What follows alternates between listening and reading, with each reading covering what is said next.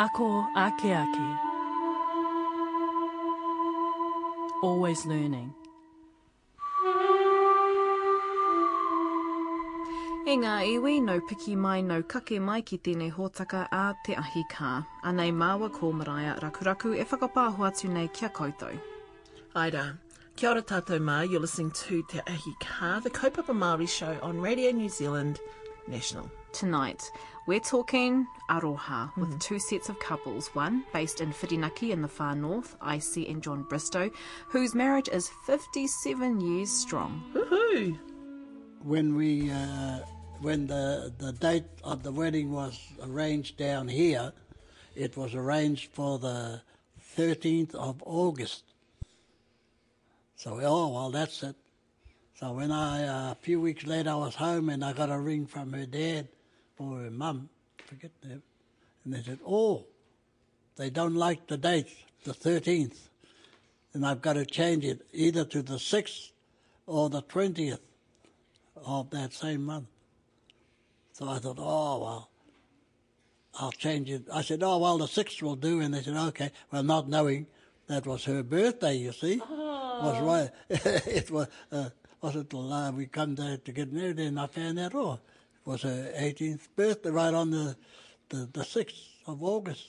So, And then there's Wellington-based couple Kirsten Rito and James Illingworth, who met through their shared musical interests.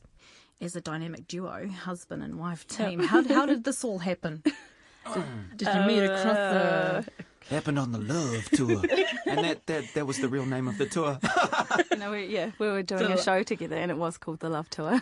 Koe ranga kōrero e heke mai nei. That's what's coming up in this edition of Te Ahi Kaa.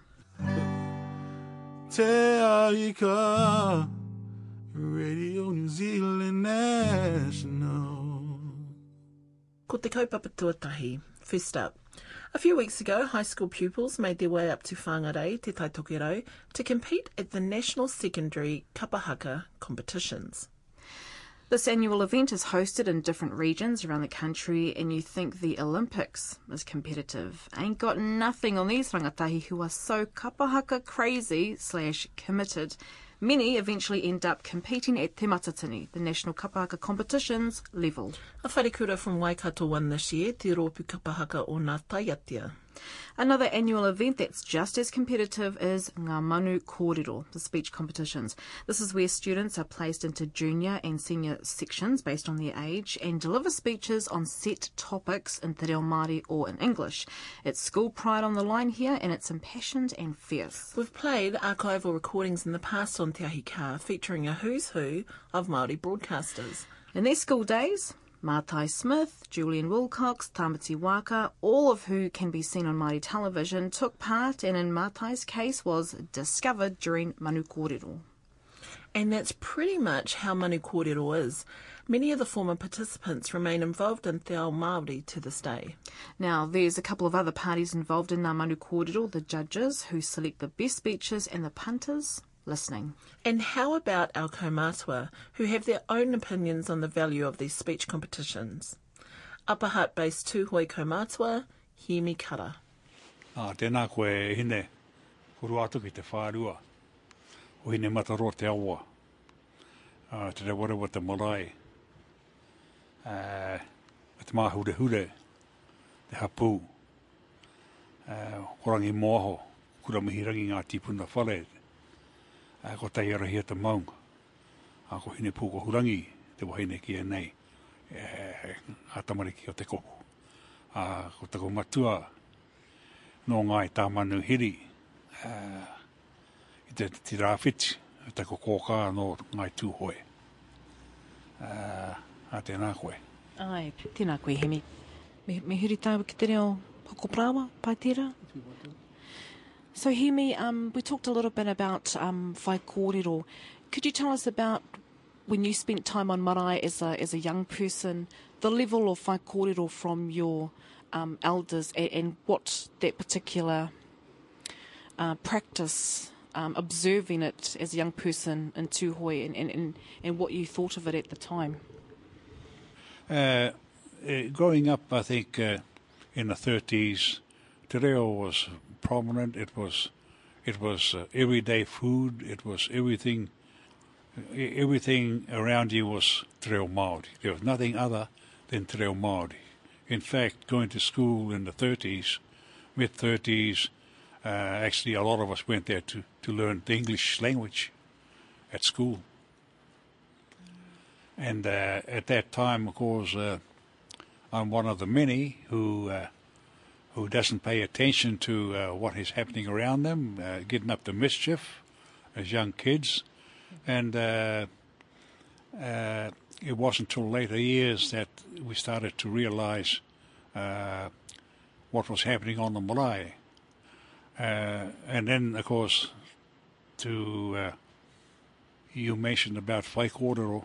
Well, it's a long, long journey before you ever entertain the idea of standing up on a marae, if you ever get the opportunity, because the decision is not yours, it's someone else's.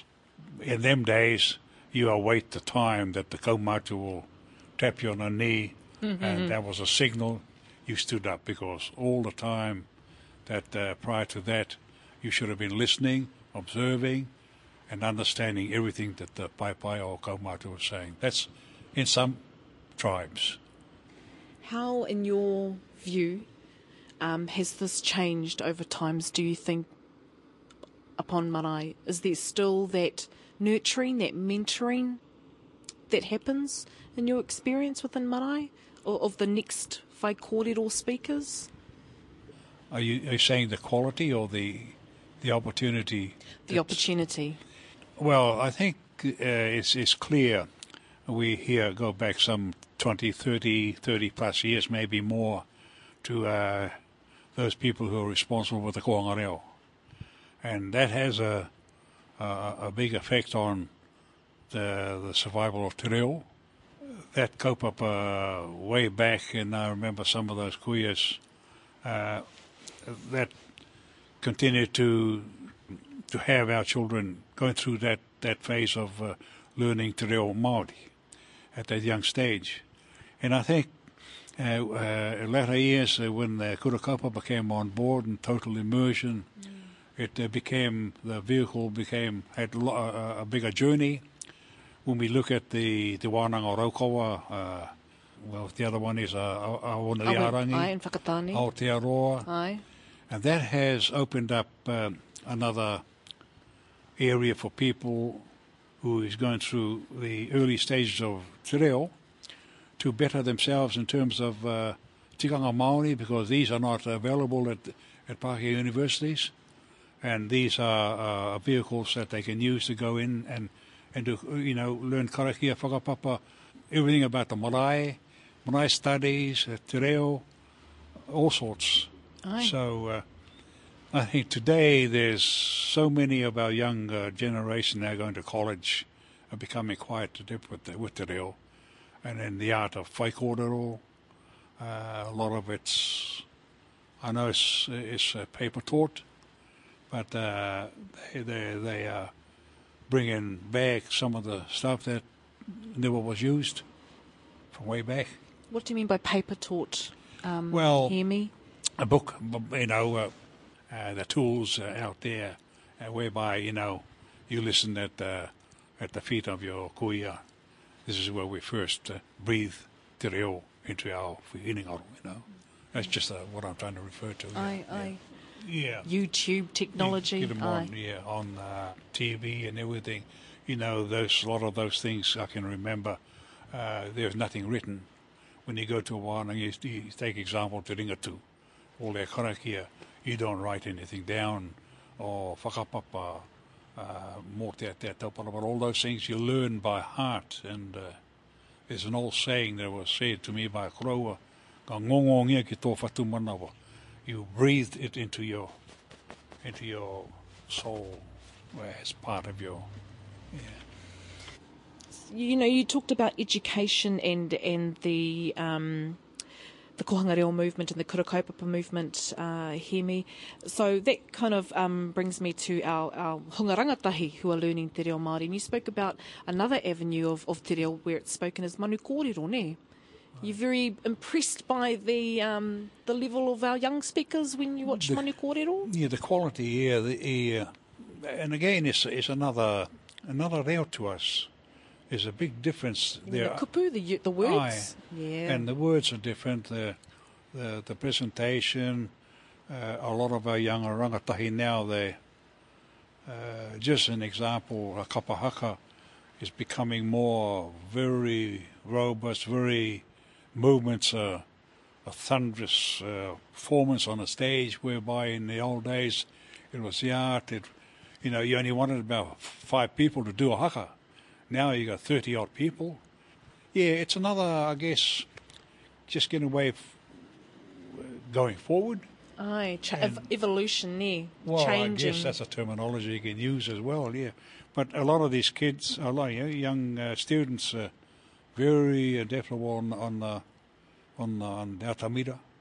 I've seen them, and Te Reo is, some of them are wonderful speakers. These people are going to continue to have us recognise tikanga, karakia, mō te taupara, all those sorts of things by continuing with the reo. Kia ora, Heemi Kara, and he'll join us in upcoming Te Ahi Kaa talking about o rongo mai marae apahat. Kei te whakarongo mai rā ki Te Ahi Kaa. If you're able to tear yourself away from the $1 million view that greets you at the top of the climb to Isie and John Bristowe's Whirinaki home, you're a stronger person than I was. I lingered a good 10 or so minutes before entering their home, and that was only because it started to drizzle with rain. Once inside, I was greeted by the diminutive and stunning-looking 75-year-old Isie Bristowe and her husband of 57 years, 83-year-old John Bristowe. Like any great love story, it was music that first brought them together. Ko hoki anga te moana, te ramaroa te maunga, tu patero ko te rere nei. Ko Whirinaki te awa, ko kupe te tupuna, ko te hikutu tomato hapu. What drew us together, music and dancing. Oh, jitterbug. Oh, the jitterbug. Oh, yeah. And then they changed it to jive, eh? Then, what was after the jive? Disco? Rock and roll, eh? Now it's a Zumba.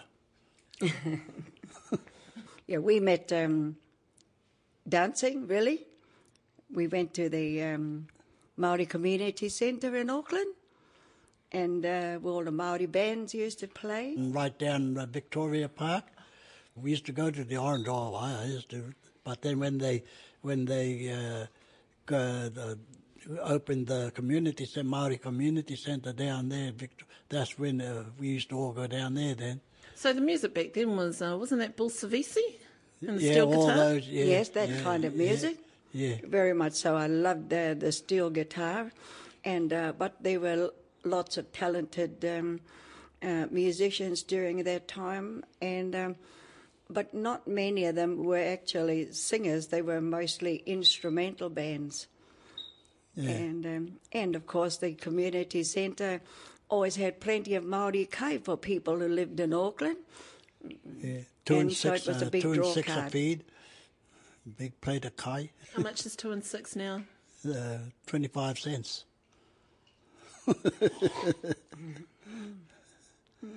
Yeah. So how much was the daily wage back then? Oh, about £4 or £5 a week. Yeah. So you could get reasonably fed on 25 cents Oh, yeah. out of your 4 or 5 Yeah. pounds. And how old were you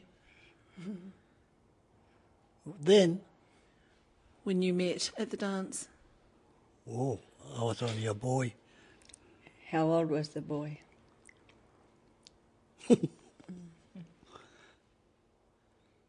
20. He was 25, and I 17. We got married right on her 18th birthday. So how long were you courting for? Too long.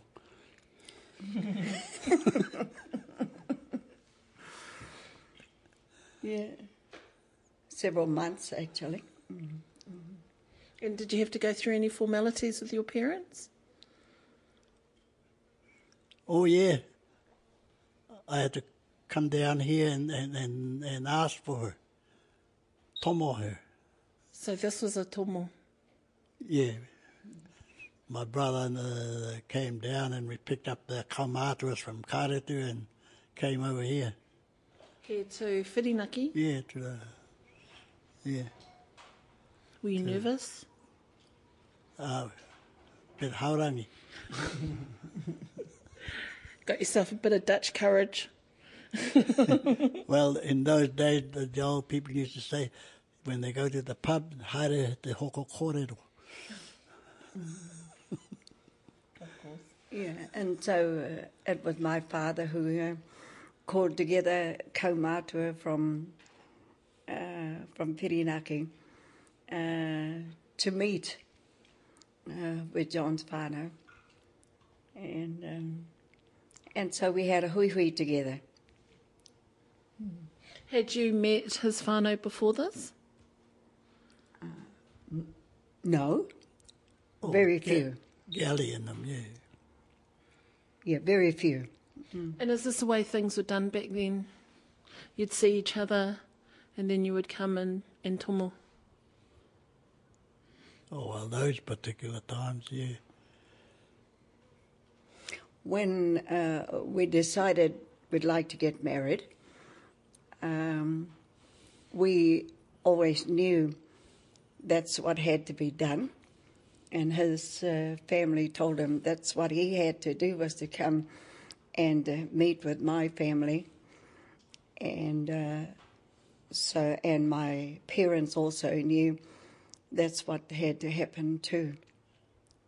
And I guess, looking back now, we didn't quite understand the process too much, but we knew it was something that was done by families. And now I realise that one of the reasons for that being to ensure that we weren't closely related, so that families hapu could meet and talk to each other about the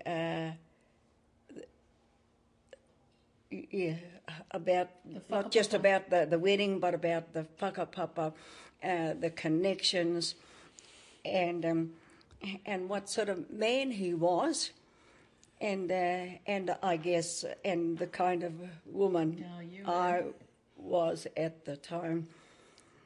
And so I also realised that it was to give support, whanau and hapu support to both of us at the time, that I wasn't just we weren't just marrying each other, but we had a bigger responsibility than that, and that was uniting families and hapu. Yeah. And I guess they knew that, and we were still learning. And have sustained those values through your marriage. Yes. Which is now 57 years in progress. Yes. John's almost 83 and I'm almost 75.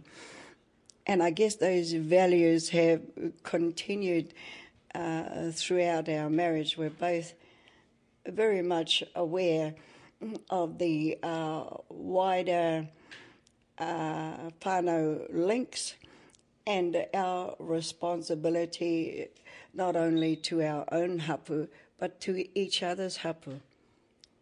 and how we work together.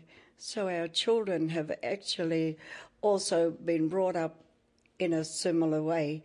When we grew up, the kind of transport that we had was only horses. And so we didn't even get to meet a lot of our own immediate whanau. And so in marrying, we have ensured that our children are really grounded and on both sides of our families. And even though we live here in Whirinaki, we regularly go back to Karetu, but also have family reunions and go to most of the hui and things like that. So that your kids know who each other is, where they come from, and the mokopuna know too.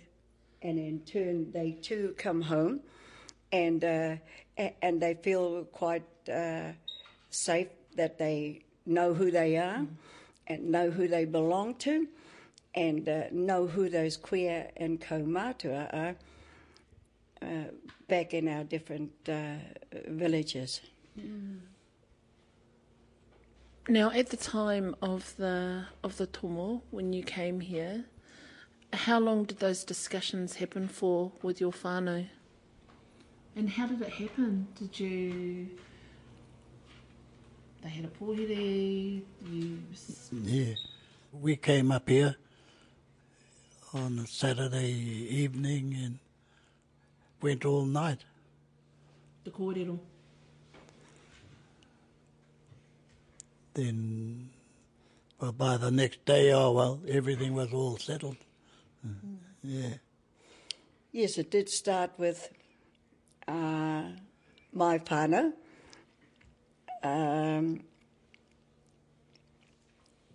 Giving them John's whānau a pōwhiri, whakatau, and which was appropriate for kaumatua. They didn't bring any wahine with him. This was aye. Although my mother was there, it was men who did the talking. And that is what happened during those times. It was the men who did the talking on our behalf, like they do on the marae. So you had to make sure they were going to say what you wanted them to say. They did ask us questions, but yes, they were already aware of how we felt and what we wanted, and so it was just up to them to convey that message and say whether or not they agreed for different reasons, including religious ones and all those sort of things. So there are maybe so Tomo. There are examples of Tomo where a couple haven't seen each other. Oh, that was the old ways, but it didn't happen all the time. No, not necessarily. You can know each other for a long time. It's just when it comes to the marriage, that's when you got to go and ask. Right, so it's not necessarily an arranged marriage. Oh, no. It's not. I do know some where arranged marriages did take place among the parents alone, and one of the reasons being whenua, that they wanted to retain their land in certain ways, and so they sought an alliance with different families. So it was actually a connection of families, and using the children to make that alliance. When it came to your own children, was the practice of Tomo carried on? No. No, it had gone out of existence. I think we were one of the last of the Mohicans to be Tomo. Yeah. So who were your peers at the time? Were they Tomo? People around your same age group? No. It wasn't compulsory, you know. Like, see, no, not like today. Well, today they can live together for 25 years and still not married, you know. But in our days, you had to get married. Yeah. But the peers of that time, our parents and the Tuhoe Kaumatua were actually the support group behind the couple who were getting married, and so on both sides they sort of balanced out roughly the same age group. Yes, they were the ones who made the decision on how things would be done. Even the marriage where you got married, and yes, a lot of those things were the church. That you know, and it had to be a religious marriage, and so.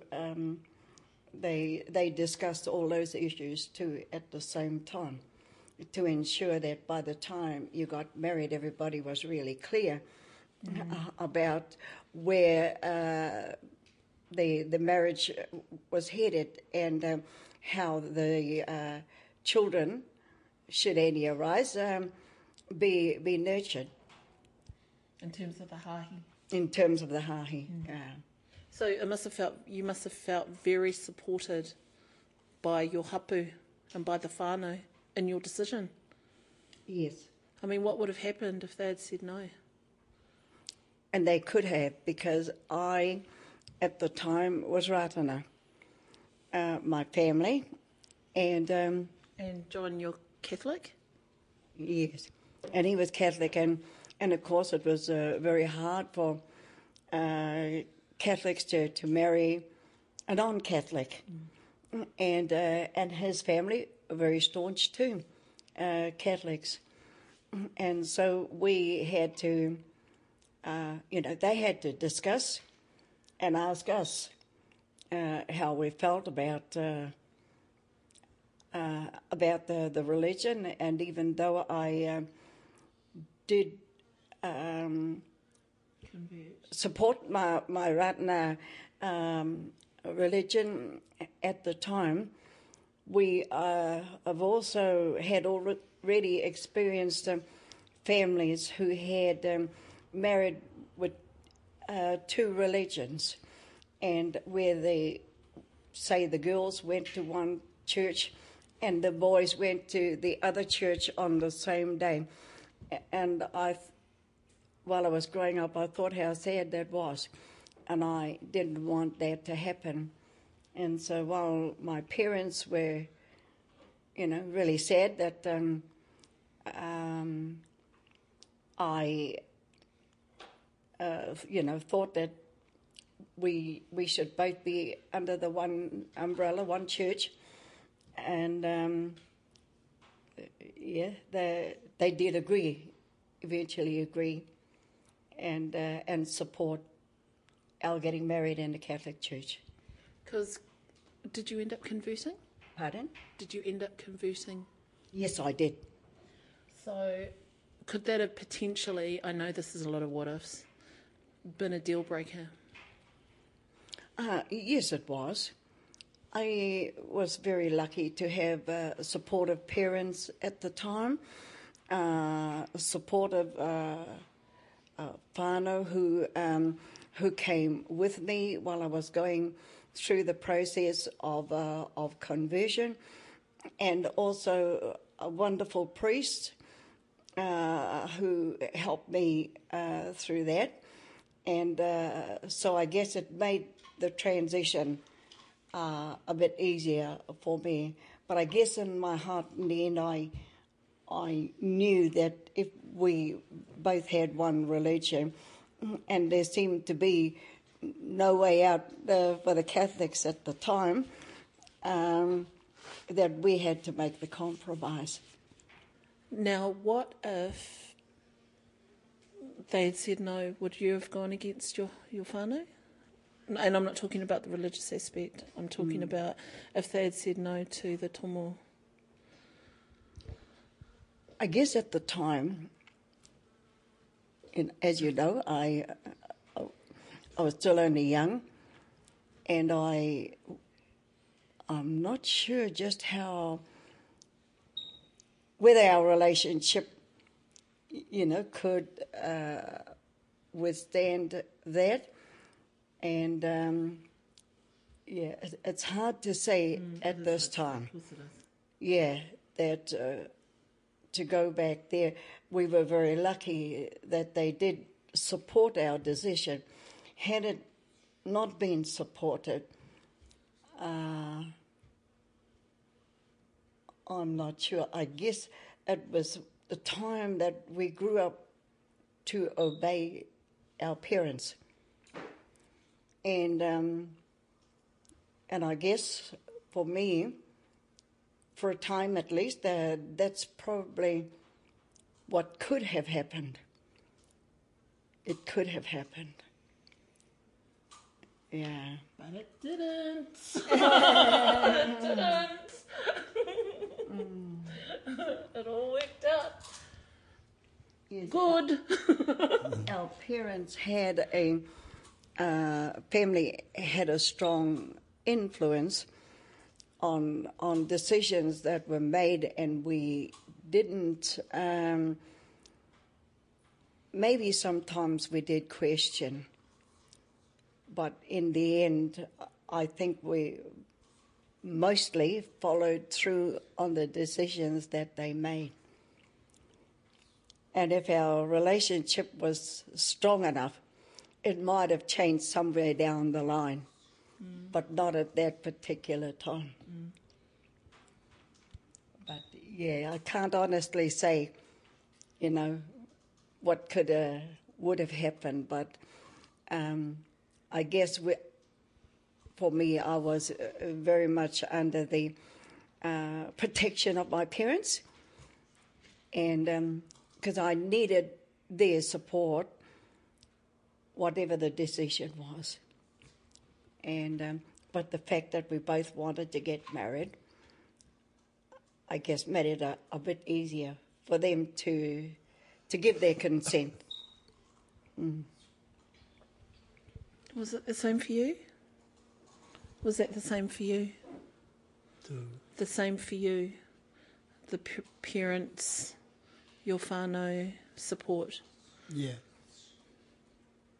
So from just from my perspective, it seems that, your parents or your whanau only want the best for you. So it's trusting their judgment that they're going to select someone, or they're going to approve of your selection. Yes.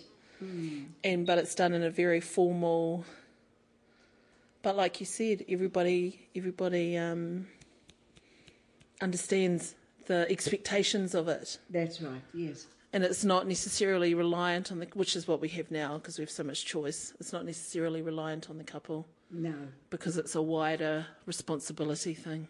That's right. So what if there were problems in the marriage? I mean, was that something that was taken back to the hapu, or did you try and work that out?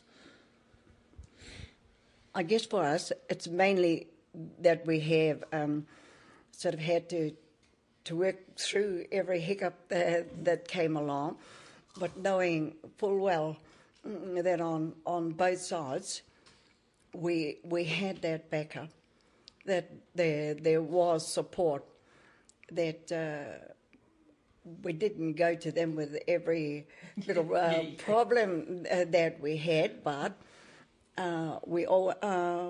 we had our share of ups and downs, and the whanau were there just to help us over spots that got Yeah, Bumpy. got a little bit out of our management, I guess, and they were always there to help us out, yes. So let's look at today's society. Do you think Maori society could benefit from implementing Tomo again? I definitely do. Knowing not only that you have their support, but they also need our support too. And that they're not just somebody that we turn to when we need help, but that we remember that they too need help. And so going through the Tomo process has allowed us to have a wider vision of a whanau concept instead of just two people, two people's needs. And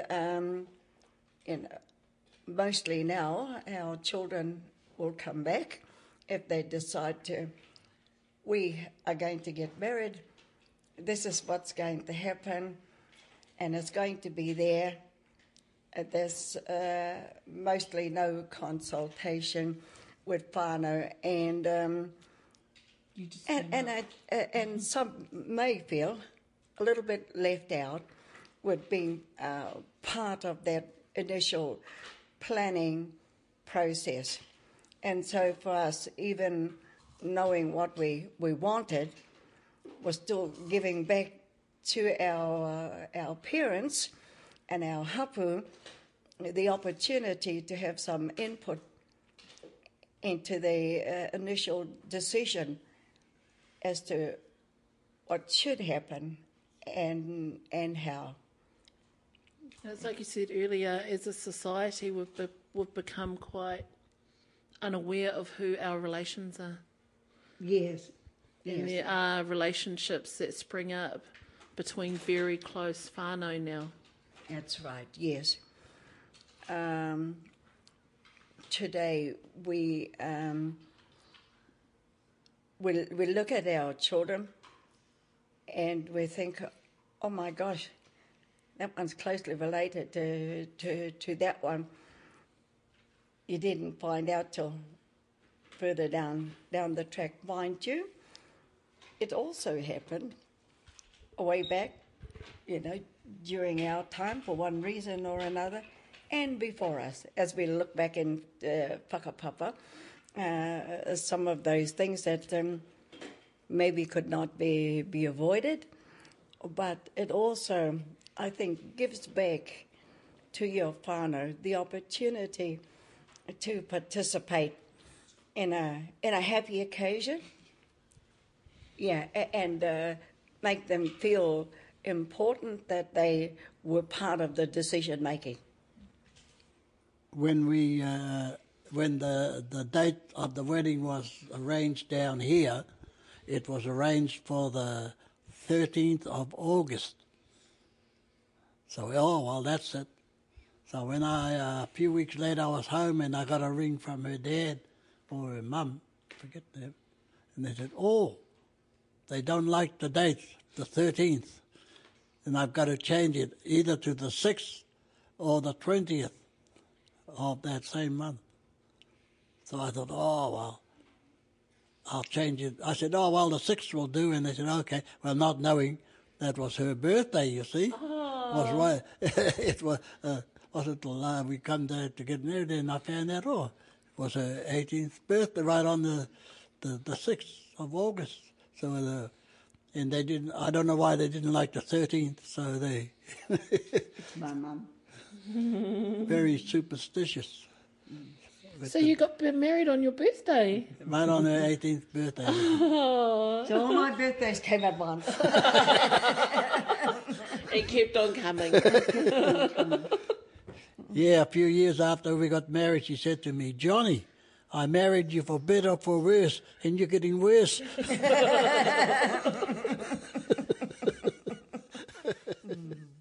Ko kianga te moana, te ramaroa te maunga, tu whatero ko te rere nei, ko Whirinaki te awa. Ngā mihi mahana kia kōrua, kia ora, John and Isie Bristowe no Whirinaki.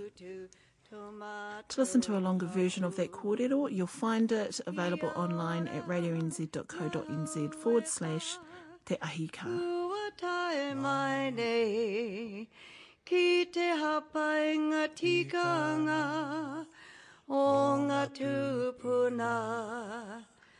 Nō reira e te iwi, e hui hui nei, mā te atua koutou e manaki. Mā te atua koutou e manaki. Now, you can always re-listen to our kōrero at our webpage radionz.co.nz/Te Ahi Kaa. Send us an email too, teahikaa@radionz.co.nz. We love hearing from you. Or look us up on Facebook. I'm Maraea Rakuraku. And I'm Justine Murray, and this is Te Ahi Kaa. Kirsten Te Rito started off like many wahine Māori musicians, cutting her teeth doing BVs as a backing vocalist for other artists. 12 months ago, she decided to step out on her own and work alongside her cousin, Te Reo Māori advocate, Dr. Joe Te Rito. The result? A Te Reo Māori album. I was born in Wellington, and my dad was from Hastings and Mahia, so our marae up there is all Mahu marae. And, in Mahia, Tuahuru marae, so we rongo mai wahine and Ngāti Kahungunu. Hi. Yeah. Kia ora, Kirsten. And James, tell us where you were born, raised, spent your childhood days. Oh, yeah. I was born in Whangarei, lived in Kamo, went to Kamo High School, and then moved down to Wellington at the end of high school to go to music school. Wow. Yeah. Whitireia? No, the Conservatorium of Music at what is now Massey University. Wow. Yeah, so been in Wellington ever since, pretty much. Cool. Now, just to give you paint a picture to our listeners out there, we've got James has got the old Roland keyboard. Whoa. Gee, what's the length of that? About 1.5 meters? Oh, I guess it's got to be. Has that travelled the world or travelled the country with you? Well, as you can see from the scratches, it used to travel the country with me, but now it's too heavy to go on the plane. Oh, right, you have to buy its own seat or something like that. Yeah, so I've now got a little MIDI controller, which is very light, and that they let on the plane easy as. Oh, nice. Yeah. So, Kirsten, we are in August, and in July there was a pretty big moment for you, and that was about stepping out by yourself, really, and launching your album, Te Rito. Oh, where do I begin? We were really lucky to, we put in for a grant, actually, an album grant from Te Māngai Pāho, and we were really lucky to receive one. So that was the beginning, I guess. I worked with fantastic production company, Manaka Limited. That's Marka McGregor and Minaripia. Yep, Minaripia. They're both also in a band that we're in together called Y. And so he agreed to work with myself and with my husband James and help us produce our own album, but in 100% Te Reo Māori, which was a new experience for me. So that's where it all began. So the album is 100% in Te Reo. Right. How has Te Reo Māori been a part of your life? Well, I guess growing up, I'm not a fluent speaker of Te Reo Māori. My dad got really sick when I was young, and so that sort of whole connection, we spent most of the time looking after Dad as opposed to thinking about, trying to learn stuff from him. It was just hard enough trying to take care of him. He was sort of terminally ill, so I helped nurse him with my mum and my brother. Were you young? Yeah, I think I must have been about 9 or 10 when he got really sick, and then we nursed him at home for about 3 years, and then he passed away. So I guess with him passing on, it was really difficult to keep that. The connection, and also to learn the reo as well. But I've always had that real passion and want to do that. So I guess this was my first step. Not only your collaboration with Minari or Y and Marka McGregor, but obviously as a dynamic duo, husband and wife team. How did this all happen? Did you meet across happened on the Love Tour. And that was the real name of the tour. We were doing a show together, and it was called the Love Tour. And too much, eh? The Love Tour, was it in New Zealand? Yeah, it was. We were with a guy called Tommy Love, and he did sort of musical theatres, extravaganza kind of shows. And James was a musical director, and I was a loungerine. Cool. Yeah. And the rest is history. And the rest is history, as they say. Yeah. Well, no, who could not resist the beauty of Kirsten to Rito? Yeah, but I did make the first move. Nice. James, you talked a little bit about coming down to Wellington, and I suppose, getting your, starting out your musical career or journey. Tell us about those early days. Have you always been musically minded? Oh, yep. Music's always been a part of my life. Got to thank my mum and dad for that. Started off on the old classical lessons. Classical? Yeah, arpeggio, scales, those sorts of things. Really important, but it's, good foundation. Went through the classical grades, then came to Wellington and started to learn jazz, which was another big step up. Went to the conservatorium, like I said before, and I had a really cool year, my year that I went through. Or there were a few really cool years around, lots of cool guys and girls, going through. So made a lot of good connections there and a lot of great friendships. And, I had the likes of Rio Hemipo in my class, Rick Cranston from The Little Bushmen, cool. Justin Firefly Clark, who plays with probably everybody. He's a criminally insane guitarist. The list goes on. So it was a good few years there, and going through jazz school with those guys, and learning how to play jazz was awesome, a great experience. And then it set me on a great path to do virtually anything I want to do musically. Wow! So I've got a good knowledge of harmony. And does jazz give you that grounding in terms of here's the foundation, here's jazz, and can you spread out into most areas of music? Yeah, like pretty dub, much. reggae? Oh. Would it have the same principles as jazz? Or? Well, it can do, but if you're using your ears hard out, then you'll just listen to a reggae groove and you'll be able to know. Well, you'll know what to play pretty much because you've got good ears, or you're trying to have good ears. But musically, you are a trained. You can read music. Yep. And play by ear. Yep. Wow. Yep. Yeah, Bachelor of Music Performance. Cool. So, never used it. Well, maybe once or twice every on day. my Come business on. card. But it's been good times. Well, thank you guys so much for coming in. Now we are going to kick off with your as I mentioned, there's a Roland keyboard in the whare. So Yes. oranga, what's oranga about the song that you're going to sing? So this is our first single off our album. Yes, it's called Oranga. I guess it's a bit of a full-on topic. I wrote the song. Both James and I have been affected by the loss of loved ones in our lives and by suicide also. And so that was, I guess, the basis for the song. And I just wanted to draw attention to it, and I wanted people to just remember to look after one another and, to really celebrate life. Cool. So here we go with Anei Te Waeta Oranga.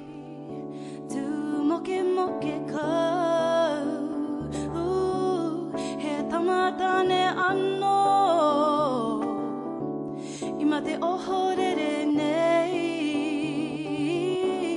Ha kua whai po ana Kore e rongo I te koa O te oranga mauroa Oranga mauroa Oranga Oranga Oranga mauroa Toko mahara wa tātou E memeha ana Hapaingia rātou Ko e whakawatohua ki te aratika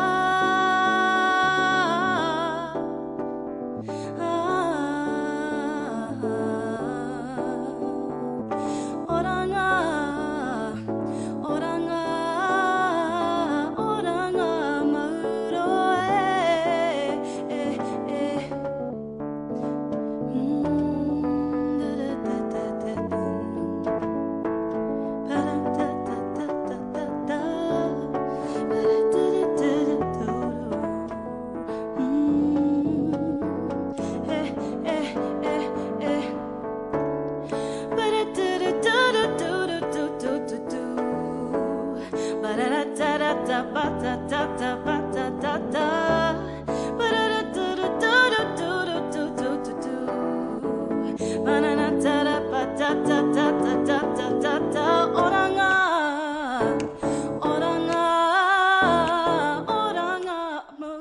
Kirsten, you have a career in theatre.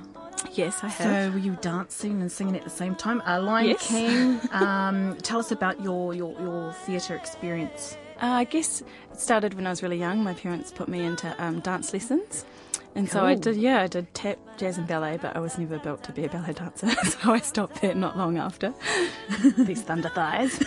And but I carried on tap dancing and I really enjoyed it. I think I did my last exam when I was about 17, so finished it all off. And then I guess I used that to move more into musical theatre. I did a course in between having a couple of children.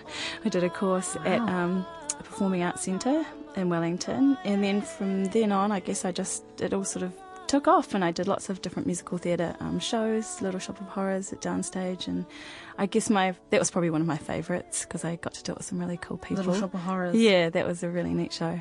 But then there was The Lion King over in Melbourne. I went on tour with them over to Shanghai, which was a really neat experience. So we often have guests that are constantly filling their kete, and their experiences contribute to what their life is in the present moment, really. Yep. So, I mean, you've definitely, musically filling your kete in theatre. And so the solo album, was it quite nerve-wracking, stepping out on your own, so to speak? Or I don't know. With you and your band, of course. Yeah. I don't really tend to think about things too much. If I get an idea in my mind, I think, oh, that's what I'm going to do, and then I go and do it. And then I guess it's not till the moment that you actually have to start performing it, that's when I start to get a little bit nervous. Yeah, not too nervous. And already Kirsten is up for a few awards at next month's Māori Music Awards in Hastings. She features in 5 out of 8 finalist categories, including Best Māori Pop Album, Best Female Solo Artist, and Best Māori Songwriter. Oh, cut it out. Cut it out, all right. How amazing. Aneira Ocean Mercia with this week's Whakatauki. Ako ake ake, always learning. This little whakatauki is really important to me because it reminds me that I'm oftentimes just as much a student as the students that I teach, and that I'm always learning. I'm learning as I get prepared for classes, but I'm also learning from the students themselves. Everybody has something to bring to the table, and we've got to always have open minds and always be ready to learn. Kia ora. Next week, I'm in Porangahau, Hawke's Bay, with Morehu Smith and Te Poreti Tipine, learning more about their annual Māori Golf Tournament. And I look at the culture behind fundraising art auctions in relation to one held in Auckland last week. All coming up next week. He mihi tēnei ki ngā kai kōrero i tēnei wiki. Atu I tērā, he mihi anō ki ngā kai whakamahia I ngā rorohiko. Hoki mai hei tērā rātapu mai te whanua Te Ahi Kaa kia tātou katoa. Mauri ora! Kia ora, my name is Kirsten Rito, and I wrote this song with my husband James Illingworth. The song is called Hope, and we wrote the song about a friend of ours was going through a bit of a rough time, and he was going up the lady and she wasn't being so nice to him, so this is a song about his situation. Here we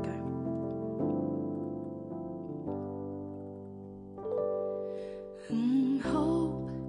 I never knew someone to hold me so, never knew someone to let me go. I need some hope, give me some hope, I need some hope, boy. Never knew someone to love me like you, never, never wanna let you go. I need some hope, give me some hope. All this time waiting, I've been waiting for you. I've seen other people come and go, but here I am, I'm still waiting for you. I need some hope, I never knew someone hold me so. Never knew someone to let me go. Yeah, I need some hope. Give me some hope, I need some hope, boy. Never knew someone to love me like you do. Never, never wanna let you go. I need some hope, give me some hope. As long as we've been together, baby, and as long as we've been apart, you've been using me for your own device. But now you must decide, where is your heart? I need some hope. I never knew someone to hold me so.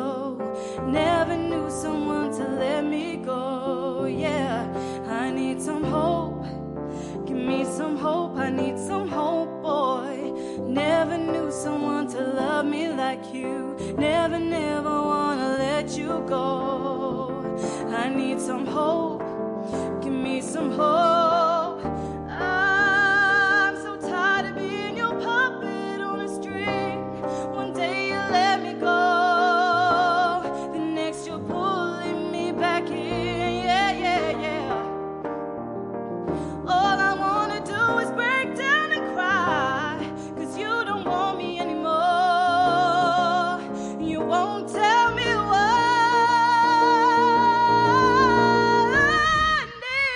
I need some hope. I never knew someone to hold me so. Never knew someone to let me go. Yeah, I need some hope. Give me some hope, I need hope, boy. Never knew someone to love me like you. Never, never